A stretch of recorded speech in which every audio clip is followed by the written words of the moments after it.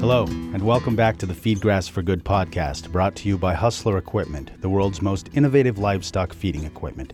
Each episode, we talk with a different sustainable farmer or expert in sustainable farming. In this episode, we talk with beef cattle specialist and professor at Oklahoma State University, Dr. David Lalman. Dr. Lalman's studies and interests should be helpful for any kind of beef cattle farmer, but certainly for sustainable and regenerative farmers as well.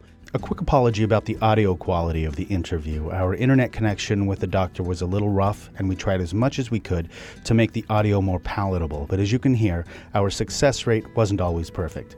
We do appreciate the doctor's time and think the knowledge he shared is well worth our technical hiccups, and hope you do as well. So, let's get into it. My name is David Lalman. I'm an extension beef cattle specialist and a professor at Oklahoma State University. I did my undergraduate degree at Kansas State University, and then a graduate degree at Montana State University, and then a PhD at the University of Missouri before I joined the faculty here at Oklahoma State. So I was raised on a diversified family farm in southeast Kansas. We raised milo, which some people refer to as sorghum, soybeans, corn, and wheat. And then we had beef cattle and we had a swine operation. So it was a diversified operation. My love was for the beef cattle operation and horses. So I enjoyed that more and decided to attend college there at Kansas State at first. To learn more about the beef cattle industry. And then one thing led to another, and I wound up in a graduate program at Montana State University and enjoyed the ranching and the Western kind of heritage out there in the Northwest of the United States on those large ranches, beautiful mountain scenery and so on, and really enjoyed that. So that led to further study in the beef cattle area, and so I wound up here faculty at Oklahoma State University. I have a split appointment in extension and research. Extension just means that I work with farmers and ranchers all across the state and all across really the United States. Haven't done a lot of international travel, but a little international travel. But my research program is focused in the cow-calf nutrition and management area. I do some work in stocker cattle. That's just a term we use here to indicate the phase between weaning and before the cattle enter the feedlot for finishing. And so I do some work with primarily our own OSU cattle, Oklahoma State cattle here. I do have responsibility for the commercial cow herd here at Oklahoma State University. Fortunately, it's close by. We have about 400 commercial cows that we do our applied research program to carry that out with. I applied for a position as the beef cattle herdsman at Montana State. Okay, and so I turned in my application. They invited me for an interview. After the interview, they offered the position to me as the herdsman there at Montana State University. And they said, well, if you decide to come here, you are going to be expected to pursue a master's degree in animal science. And that was not really part of my plan, but it worked out great. I was very fortunate to have tremendous experiences there, both as a beef cattle herdsman, managing cattle and students and so on, and also acquiring a graduate degree at the same time. But honestly, when I was finishing my master's degree, knew I was ready to move on from Montana State, I saw a position advertised at the University of Missouri as a beef cattle specialist. So where you would go out in the state and work with farmers and ranchers, talk to them about managing beef cattle. I thought, well, what could be more cool than that? So I applied for that position, was fortunate to get an offer from the University of Missouri through that process. And they said, and by the way, if you come here to take this position, you're going to be expected to complete a PhD in 5 years. And I thought to myself, well, here we go again.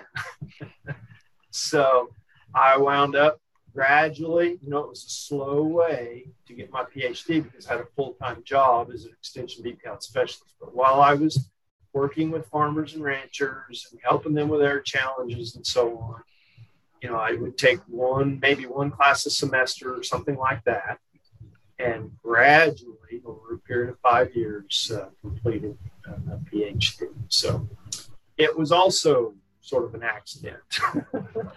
I did not come up through the traditional route.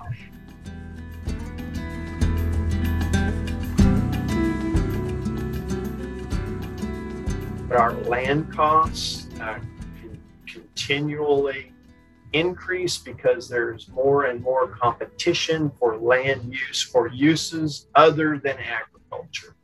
And most of the land in the United States, including ranch land, is priced really beyond what could be considered profitability levels for someone who is only conducting a cow-calf or beef cattle enterprise. For the most part, just to sort of condense it into a real brief presentation, for the most part, ownership of land is a way to store wealth. If you can purchase land, it is a good investment. It has been for a long time, and it continues to be. But it is difficult to purchase it and then cash flow that land with an agricultural enterprise, and particularly with a beef cattle enterprise. So that is probably one of our ranchers' biggest challenge. Now, I said that on average, cow-calf operations are not as profitable today as they were in 2014 and 15, and that is true. Our expenses are high right now. Grain prices are increasingly rapidly here in the United States. Corn is up in the $6 to $7 a range. It had been in the $4 range, $4 per bushel.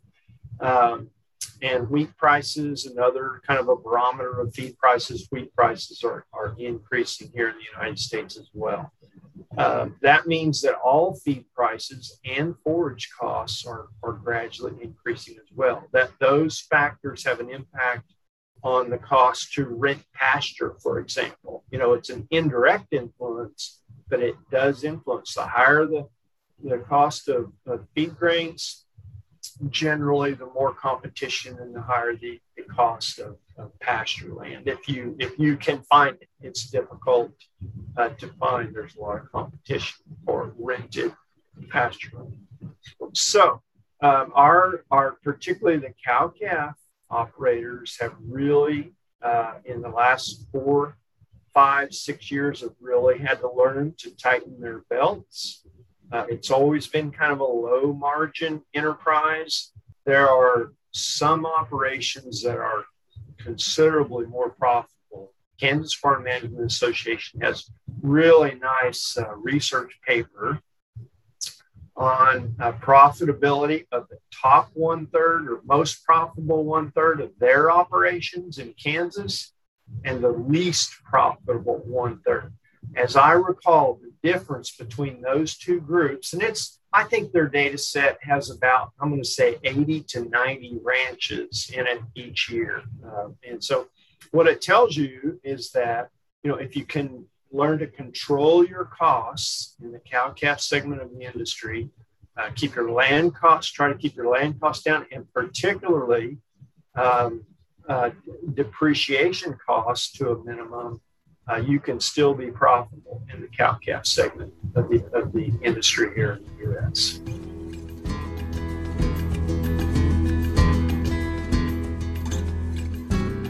The lowest labor technique to maintain a cow herd is to turn them out in the pasture and go gather them up when it's ready time to wean the calves, right? that is low labor and very convenient. One person can manage a lot of cows if they have a good grazing system. I'm not saying that it doesn't take effort or management to execute a quality and efficient grazing program. It does. However, if you're forced to, where the land cost forces you to confine those animals in a small, let's say, pen, or in some sort of a small pasture where we might call it a sacrifice pasture, where you're trying to get through a drought, and you determine that you're going to feed a smaller number of cows through the drought period or whatever. Limit feeding is one way to minimize the cost of doing that. So one strategy we discovered is that if you limit cows' access to hay, you can reduce the amount of feed required by somewhere around 20%. If you use other technologies with limit feeding, you might be able to get it down to close to reduce the need for, let's say daily hay by as much as a third. But it's not going to work for everyone. Let's say if you're using a hustler piece of equipment to roll the hay out or feed it out, recreating that windrow out in pasture, all you have to do is simply limit the amount that you're supplying so that they don't. But the first concept is that when you limit feed, they clean it all up. They don't waste anything, right? And depending on how wasteful you were when they had ad lib or free choice access to the forage, you might be able to reduce the amount, quote, needed by 10% or so just from limiting waste. And we certainly saw that when we were doing some of our limit feeding studies. We would feed the cattle in put a round bale in a round bale feeder, and then measure the waste and limiting their access to somewhere in the neighborhood of 4 to 6 hours per day, tremendously reduce the amount of waste. The second thing that happens, of course, is you do limit their intake. Now, that's going to depend a lot. The wisdom of doing that's going to depend a lot on the quality of the hay. So if you have low quality hay, you're probably not going to want to restrict their access very much, because they just won't get the nutrients required to, maintain their body weight. And if you restrict low quality hay access a lot, obviously they're going to lose weight. So it needs to be relatively high quality, and we use grass hay, relatively high quality grass hay. You probably can use that strategy to tremendously reduce the feed consumption in, say, the middle-aged cows. We don't recommend limiting feed intake to 2-year-old cows. We have heifers here at 2 years of age in the U.S., and that's probably not a very good idea for them, because they need considerable nutrients to continue to grow and recover from calving.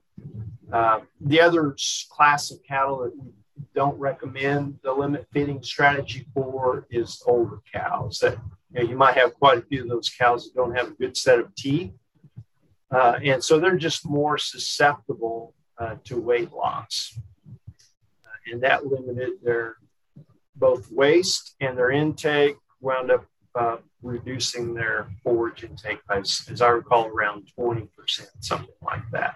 The way to minimize waste there is simply to modify the amount that you're providing to the cow so that they clean it up. Well, in general, if we look at the cow perspective first, the cow nutrition perspective, what happens with processing, in most of the literature, I think, would reveal that when you process mechanically or physically process forage, you reduce the particle size, uh, forage intake increases. At the same time, since you've already done some of the work for the cow, it's already smaller particle size. It will not remain in the rumen as long as it would have otherwise. And so rumen retention time is reduced. And intake and rumen retention time are related to the degree of processing. So in fact, intake is inversely related to the size of the particles, or if you want to think of it as the amount of processing, degree of processing. Smaller the particle size, the greater the intake. But at the same time, the smaller the particle size, the lower the rumen retention time is, and therefore the lower the digestibility. So you might increase, say, intake by 6, 7, 8% with some sort of mechanical processing, but you're also going to probably decrease forage digestibility by 4, 5, 6%. So they don't quite offset each other in most cases. Some studies they do, as you can imagine, there's quite a bit of variation from one study to the next. But in general, that's kind of what happens. Forage intake goes up, digestibility goes down, trying to put their hay up in a more timely fashion where maturity is still results in early maturity results in a highly digestible, relatively higher protein content hay. And then if they put up nice quality grass hay, we encourage people to have it tested at a nutrition laboratory. And then we do everything we can to help them match their forage quality with their supplementation program. If you harvest a big batch of hay, have it tested at a nutritional laboratory so that, that information is powerful. And you can make good decisions to keep your supplementation costs down if you do both. If you put up high quality hay and then match the supplement as appropriate to the cow's nutrient requirements.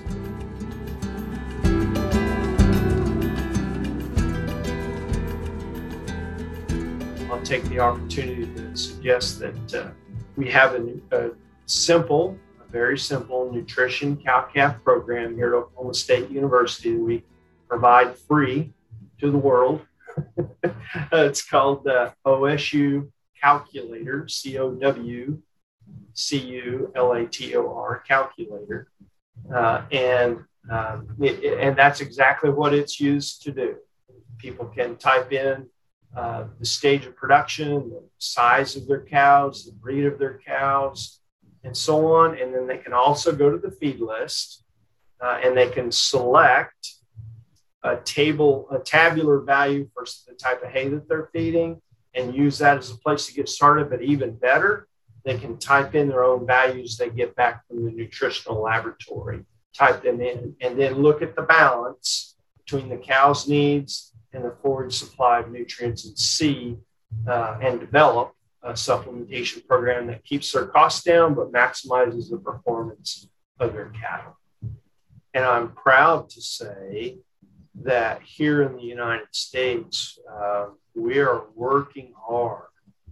Our producers are working hard to recognize what constitutes quality and, as you said, respectful and extremely good animal husbandry practices so that animals have, probably a better experience than they ever have had in history.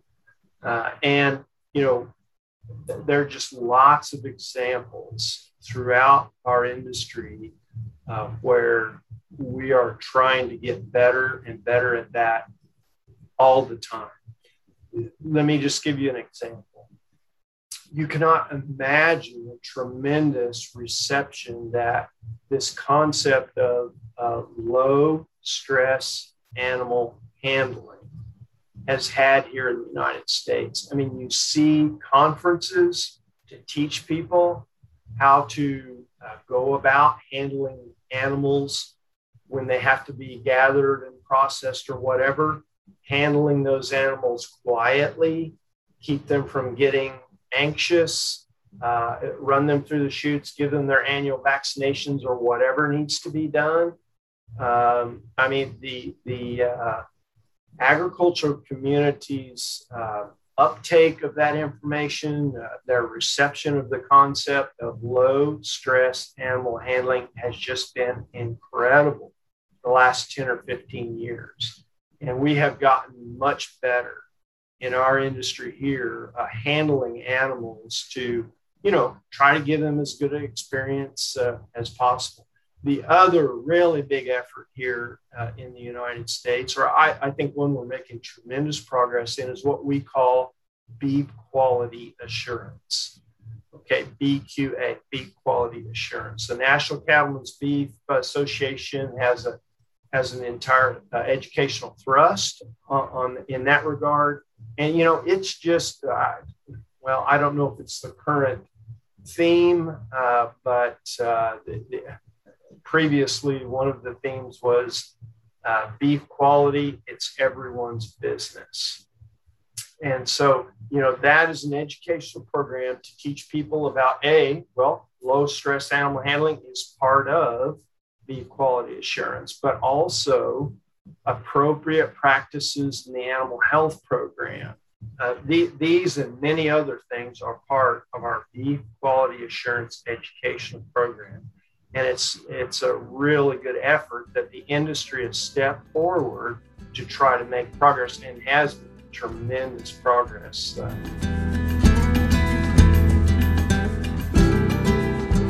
Thank you so much, Dr. Lalman, for sharing your time with us and letting us benefit from your years of study and knowledge. And if you, dear listener, are looking to level up your regenerative livestock feeding game, visit Hustler Equipment at hustlerequipment.com. And to see all the sustainable and regenerative farming articles in the Feed Grass for Good blog, you can go to hustlerequipment.com/FGFG.